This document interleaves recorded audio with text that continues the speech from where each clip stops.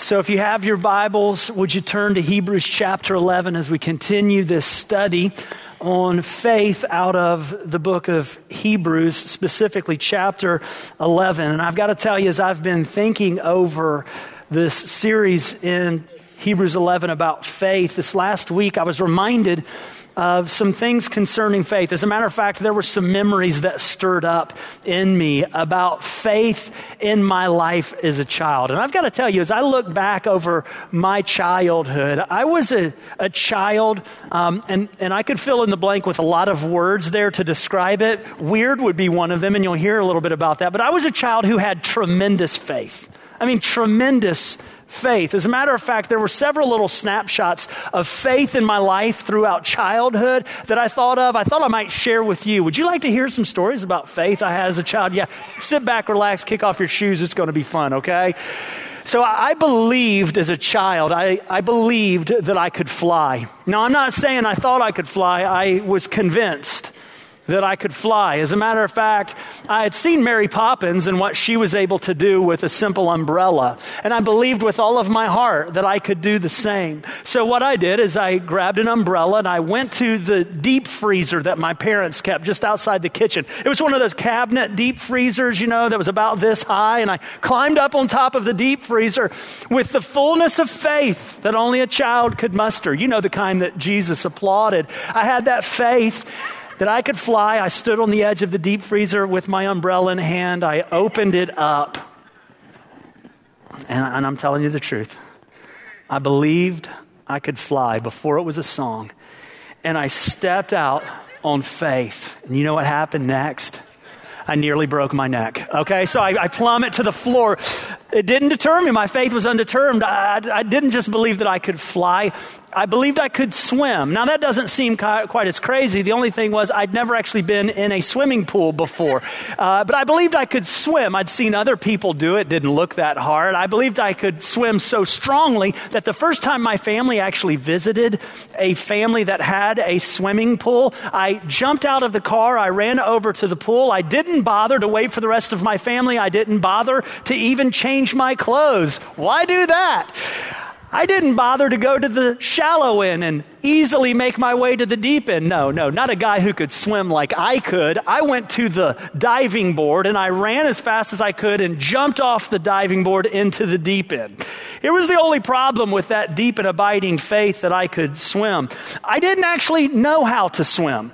So there in the middle of that backyard, my oldest brother jumped in at the nick of time and rescued me, pulling me to safety, and of course has never let me forget it to this very day, right? Once I did learn how to swim, I actually believed, and I'm telling you the truth, you can verify all this with my mom. I believed I could walk on water. Now, before you get ahead of me, I don't mean that I believed I could literally walk on water. That would be kind of ridiculous. I had seen a dolphin do one of those flipper things like that across. That's what I believed I could do. I was so convinced that I could do that on water. I promised my brothers, literally promised them, I can do this. I know I could do it. As a matter of fact, I was so convinced that I could do it, I literally couldn't remember whether or not I'd actually done it before. Like I would tell the story, like I think I may have done it once. I can't remember exactly where it was. Maybe I didn't have faith. Maybe I was just a liar, but that's another story. So we go to a pool the next time. My brothers, of course, remember I promised that I could do that dolphin across the top of the water thing. And so I walked to the edge of the pool, closed my eyes with a sense of deep determination and belief, and I stepped out in faith. Two things happened. I began to rapidly kick my feet like Flipper had done on the television show. And even more rapidly, I sank like a rock, right? Because here's the story. I think there's a point to this.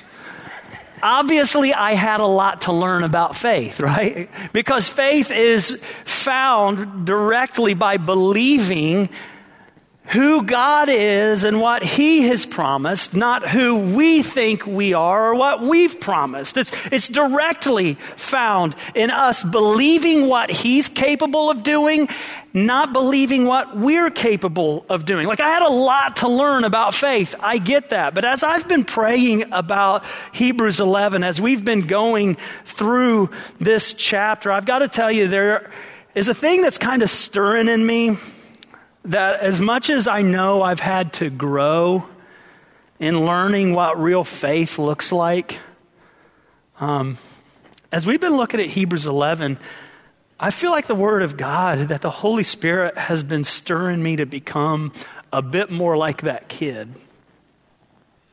Because there have been a lot of times as I've grown up, as I've been your pastor, as I've had a wife and children of my own, that I feel like as my knowledge has grown, my faith has shrunk.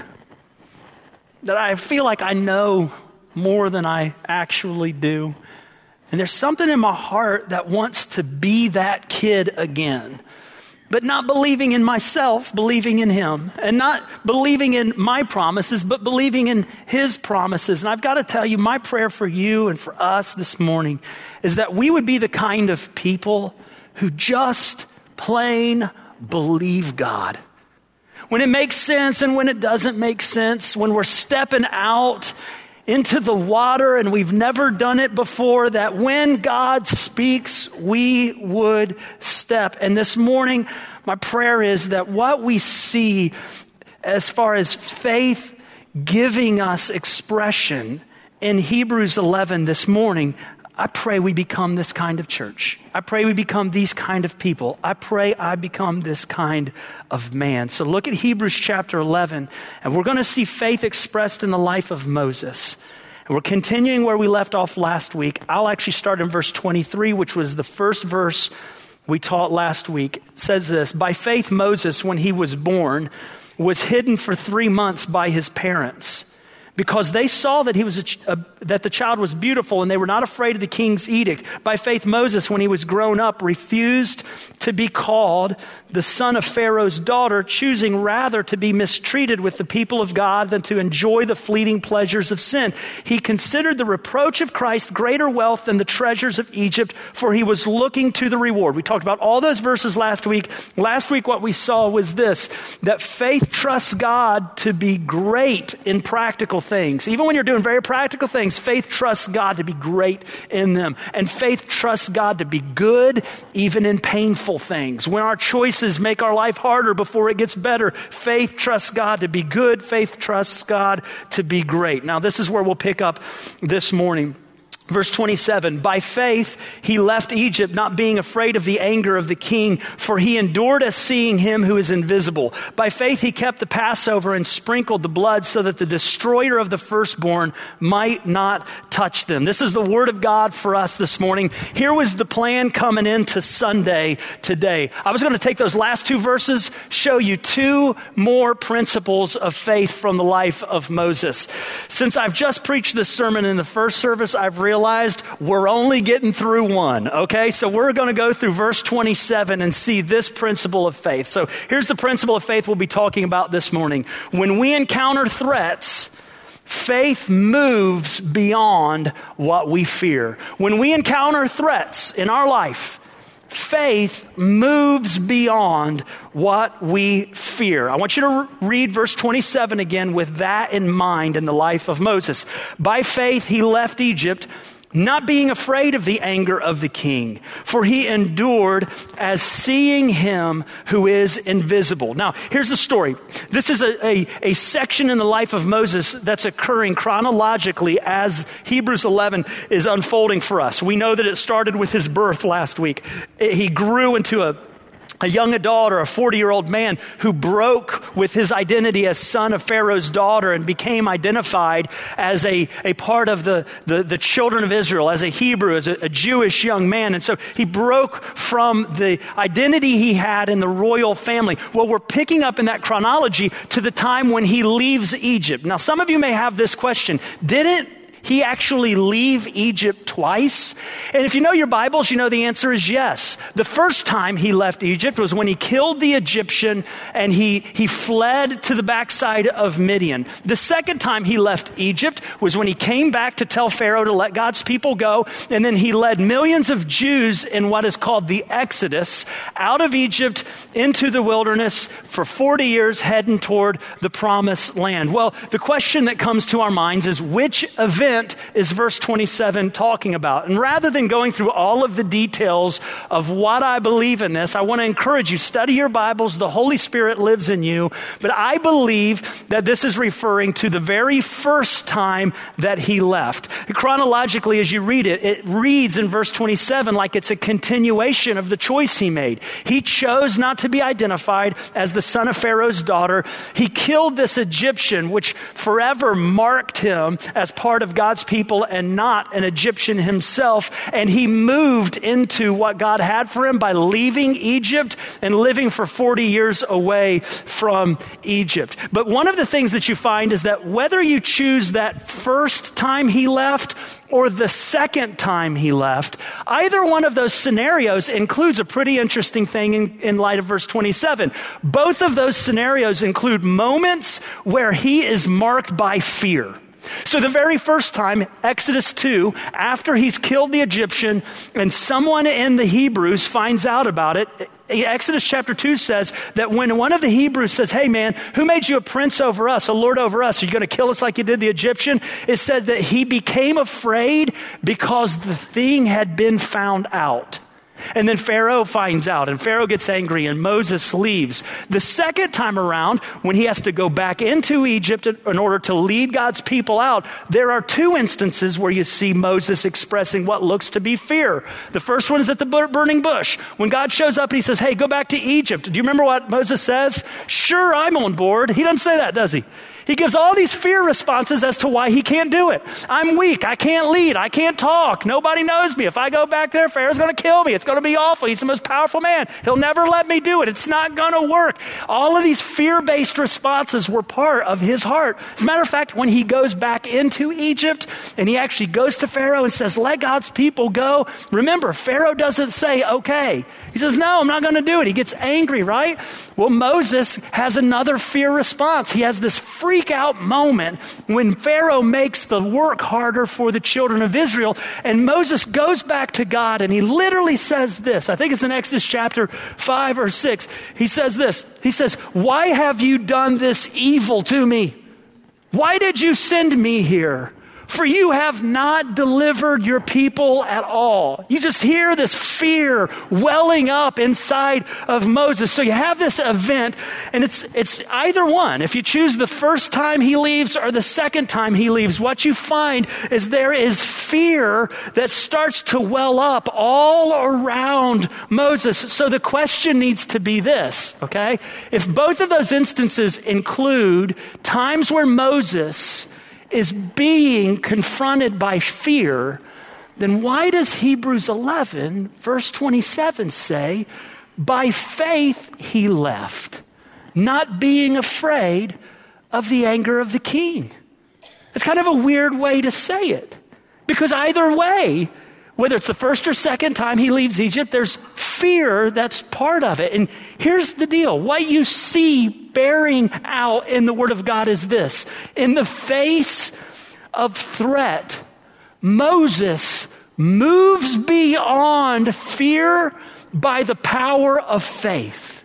Here's what I mean by that. Both times he's confronted by fear, but he's not controlled by fear. As a matter of fact, I believe verse 27 is saying this: though he was confronted with things that were fearful, he wasn't controlled by that fear. It wasn't because of fear that he left Egypt. It was because of faith that overrode his fear. And guys, you need to hear that this morning. When we encounter threats, faith moves beyond what we fear. And you need to make no mistake, you will encounter threats. As a matter of fact, I would believe almost every person under the sound of my voice, and I don't know of any exceptions, are encountering threats in your life right now. There are threats today for things that will rob you of your joy. Today, there are things that are threatening to rob you of your peace. There are things that are threatening to rob you of your hope, of your contentment, of your patience. It's called Courtney Parkway, people, robbing you of patience. There are things that are threatening your marriage. You know that. Things that are threatening your family, your children. Guys, all of you, whether you see it or know it or not, are experiencing things that are threatening your very faith itself. Life is filled with threats of various kinds. And when you come up against those threats, you need to recognize every threat you have is accompanied with some kind of fear. That's part of it. And you can either give in to your fear or you can move forward beyond your fear through faith. And that's exactly what Moses does. Neither time does he allow himself to be paralyzed by fear. He goes out into the wilderness the first time for 40 years, even though he'd never been in a wilderness before, even though we don't think Bear Grylls taught him survival skills before he went into the wilderness. He went out not knowing, in a sense, what it would be like. He didn't go out running away from Pharaoh. He went out running to God himself. He didn't look to Pharaoh and beg him for mercy. He looked to God and expected him to be merciful. And guys, here's why I want to tell you this.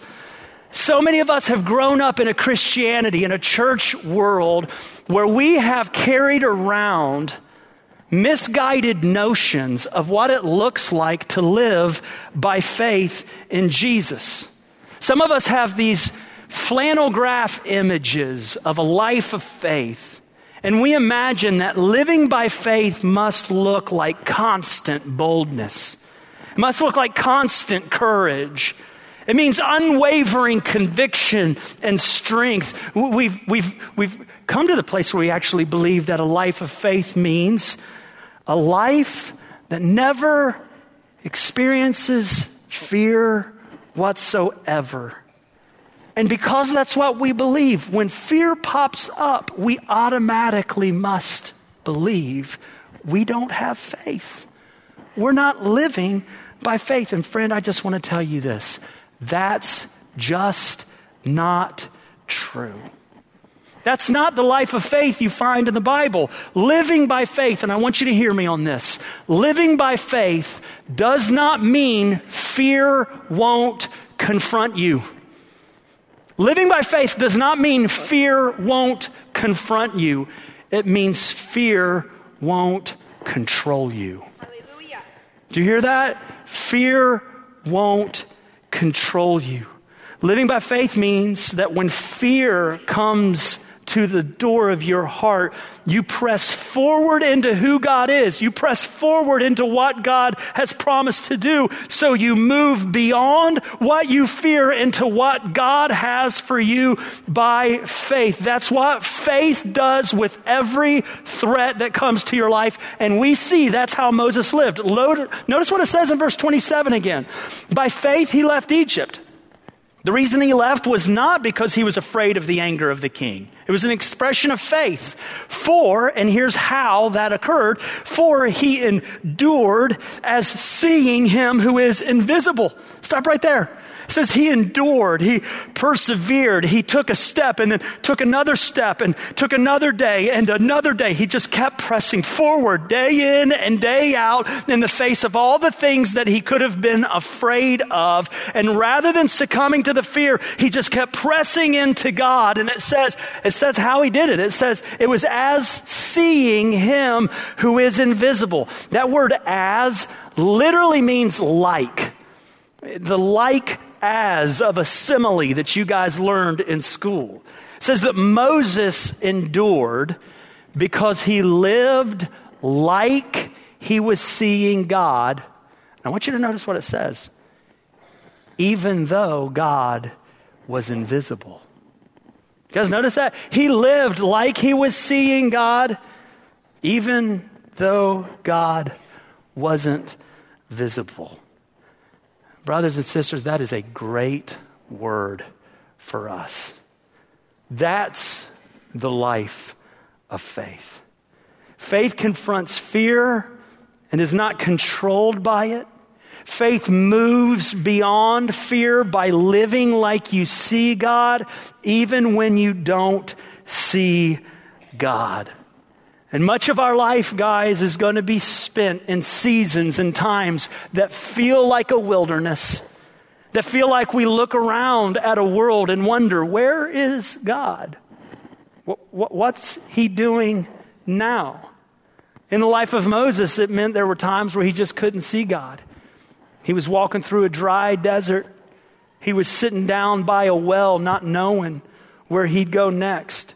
It looked like the moments where he remembered what he did, but he didn't go back on leaving Egypt. He didn't run back to Pharaoh. He persevered because he lived like he could see God, even though he couldn't see God. As a matter of fact, the first time Moses leaves Egypt, we have every indication that he doesn't see God move again for 40 years until a bush starts burning in the wilderness. But even though he couldn't see God, he lived like he could see God. How? Well, I'll tell you how. Because God had made promises to his people that Moses knew. As a matter of fact, you may not know this, but Moses is the person God used to write the book of Exodus and Genesis and Leviticus and Numbers and Deuteronomy. And I think I can name more books of the Bible, but I'm pretty sure those are the ones that Moses wrote. Genesis is a book filled with promises that God made. Moses knew those promises. God used him to write them down. God had promised that he was going to deliver his people from Egyptian slavery. He promised Abraham that in the book of Genesis. He promised Abraham in the book of Genesis that he would give them a land that would be their very own. Not that they would be slaves in it, but they would be owners in it. He promised that he would bless them and make them a blessing to all the nations, not by being slaves, but by being men and women who were free and gave freedom to others as well. He promised that he would send a rescuer who would save God's people from sin and undo the curse that sin had brought, undo the slavery of sin itself. Moses knew those promises. And listen to me, even though Moses couldn't see God at work, he believed that God was working and doing everything he said he would do. That's what it means to live by faith. He lived like he could see God through his promises, even though he couldn't see God through his circumstances. Let me give you an illustration of what that kind of looks like. There were times when I was a child, and I've already told you some of those times, but there were times when my dad would leave the house. As a matter of fact, there were times when Dad would go on trips. He went all over the world as a pastor and preacher. There were times where he would leave and he would tell us where he was going. He'd tell us what he was doing. He'd give me this long spiel about what his plan was. I remember the time when Dad went to Northern Ireland, and he spent a lot of time among the believers there in Northern Ireland, and he actually spent a lot of time with a friend of his who was a political figure, Ian Paisley, who was a leader in Northern Ireland. And he told me all of these stories about his friend, Ian Paisley, and about what it was like to live and go to Northern Ireland. But when Dad left, I knew there were certain things he was doing. I knew he was flying on a plane. I know he was going over there. I know he'd be preaching. I know he was spending time with some friends, spending it at their house, having fun. I knew lots of things he was doing. But I've got to tell you, at any given time, if you said, "Is your dad off the plane yet?" I'd have to say, "I don't know." I know he will be, but I don't know if he is. He said, "What city's your dad in right now?" I'd have to say, "I don't know exactly. I know he's in another city, but I don't know which one it is right now." And over and over and over again, you could ask me questions about what my dad was doing on those trips, but I didn't know everything, even though I knew what he had told me. And here's the story. When Dad left, he always told me he would be coming back. He was going to come back home at the end of his trip. And even though I didn't know all the details, I could visualize my dad sitting on that airplane. I could visualize my dad standing in a church preaching. I could visualize my dad sitting in a living room doing what he does best, telling stories over and over and over again. You wonder where I get it from. I could visualize him getting on a plane and coming home. And because I knew Dad was coming back, and I knew Dad was coming back and would see me. Normally, I didn't run amok when Dad left. And what I mean by that is I didn't live like Dad had fallen off the face of the earth and was never coming back again. Sometimes I did, but most of the time I didn't. I lived like he'd be around. Why? I believed him. And guys, there's a very similar thing that happened in the life of Moses and in our lives as well. Though we can't see everything that God is doing, and though God doesn't tell us everything he's doing, God has told us what he's doing. He's told us what he's doing, even if he's not told us everything. Let me give you some things he said. God has said, I'm preparing a place for you to live with me forever. He said he's making you more and more like Jesus, and he's working everything in your life for that good. He's told you that he's building his church and advancing his kingdom, and the gates of hell won't prevail against it. He's told us that he's saving people from every nation and tribe and people group on earth. He's told us that he's setting up kings and kingdoms. He's taking down kings and kingdoms. He's working as a ruler in the affairs of this world. He's told us that he's supplying all of our needs and responding to all of our prayers and making all things new, including us. And he's told us he's not leaving us and forsaking us ever. He hasn't told us everything, guys, but he's told us some things. And what faith does is it endures in moving beyond all the things we fear by living like we can see God, even in the moments when we don't see him. And I've got to tell you, more than me teaching you about this, church, you're teaching me about this. I've had conversations with so many people in this church family who are in the exact same situation as one another. There are dozens, I would say hundreds of people in this church family whose parents are moving into advanced years and dealing with very serious issues near the end of their life. And as I hear you guys describe what it's like walking through that, I hear in your descriptions all kinds of threats that come with the challenges that you face, all kinds of threats that could potentially paralyze you with fear. I hear many of you describe the threat against your joy because you have to watch your parents move closer and closer toward death itself. And that threat to your joy could cause you to fear because you look out over your future in the next couple of years that you know will include a certain kind of grief, and it paralyzes you with fear or tempts you to be paralyzed with fear. You tell me about the threat against your peace because you have to face decisions that none of us feel prepared to make about our mom and dad. You've gone from being child to parent of your parents. And that threat against your peace challenges you. It causes you to be tempted to fear because you look around your circumstance and you wonder, man, what kind of conflict could happen in my family as we have to make these decisions? What's it going to be like to have to actually tell a doctor to make this end of life decision for my mom and dad? And that threat poses a fear in you. There's a threat against your contentment. Many of you say, hey, I am now in the middle of the years where I should be happiest because I'm welcoming my own grandchildren into this world. But I'm tempted to be afraid that I'm going to spend the next few years of my grandchildren's life having to choose between caring for my parents or caring for my grandchildren. And I hear you guys talk about it, and those threats, guys, are real, and the fears that come along with them can be overwhelming. But I got to tell you, you are teaching me about this lesson because you are not controlled by your fears even when you're confronted by them. I've heard so many of you in moments when fear could overcome you, when fear could control you, look to the promises of God and move beyond your fear. Some of you have said, I believe that God promises wisdom, because he does. And I've asked him for wisdom, and so I'm not going to sit and worry about all these difficult decisions. I've asked him for wisdom, and I believe he's making me wise, so I'm going to move forward beyond that fear and trust he's making me wise. You believe God when he says that to live is Christ and to die is gain, so you're not paralyzed by the future when your parents who are believers are nearing death's door. You know glory awaits them, so you believe those promises and you move beyond the fear into the glory of Jesus because you anticipate the outcome of death itself because of Christ. Just this morning, I have received 2 text messages from 2 different families I have been walking with who are in the exact same situation. Both of them told me, Mom has gone home. One family met heaven, and they are rejoicing because of Jesus. The other family meant a house on Merritt Island, and they're needing grace to walk through the rest of her life with her. And in those moments, both of those circumstances are encountering threats to joy, peace, hope, contentment, and faith itself.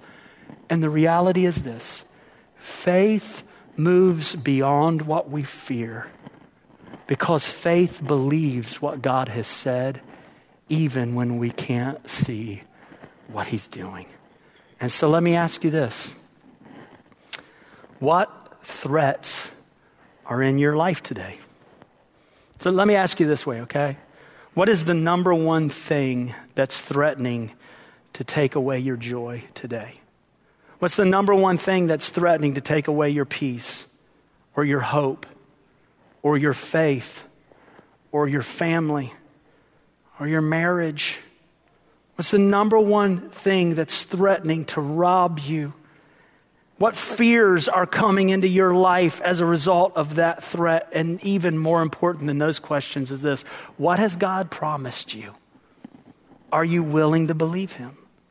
Are you willing to move forward in your life beyond the fears that are confronting you by trusting God so fear doesn't control you? Guys, that is the Christian life. And some of you, your greatest fear is something you may or may not live with every day. And it's a valid fear. It's that you would live and die without God. And God gave us Jesus so that he could deal with our sin. You see, the validity of that fear is that all of us have sinned against God, and our sin has separated us from God. And if we live and die in our sin, we will spend eternity separated from God. But God made a way for us to be reunited with him through the work of Jesus. Guys, Jesus lived a life you could not live, a perfect life that was sinless before God the Father. And he died the death you should have died as a payment for your sin. He was buried and rose again 3 days later, so that if you would trust in Jesus, the Bible has this promise to extinguish your greatest fear, that whoever will call on the name of Jesus will be saved. If you'll place your faith and trust in Jesus, guys, the promise of God is that he will never leave you. He will never forsake you. And though you may not see him now, one day you will live with him face to face. Don't leave this place without trusting in Jesus. But before we go, would you bow your heads and just respond to this in your own life?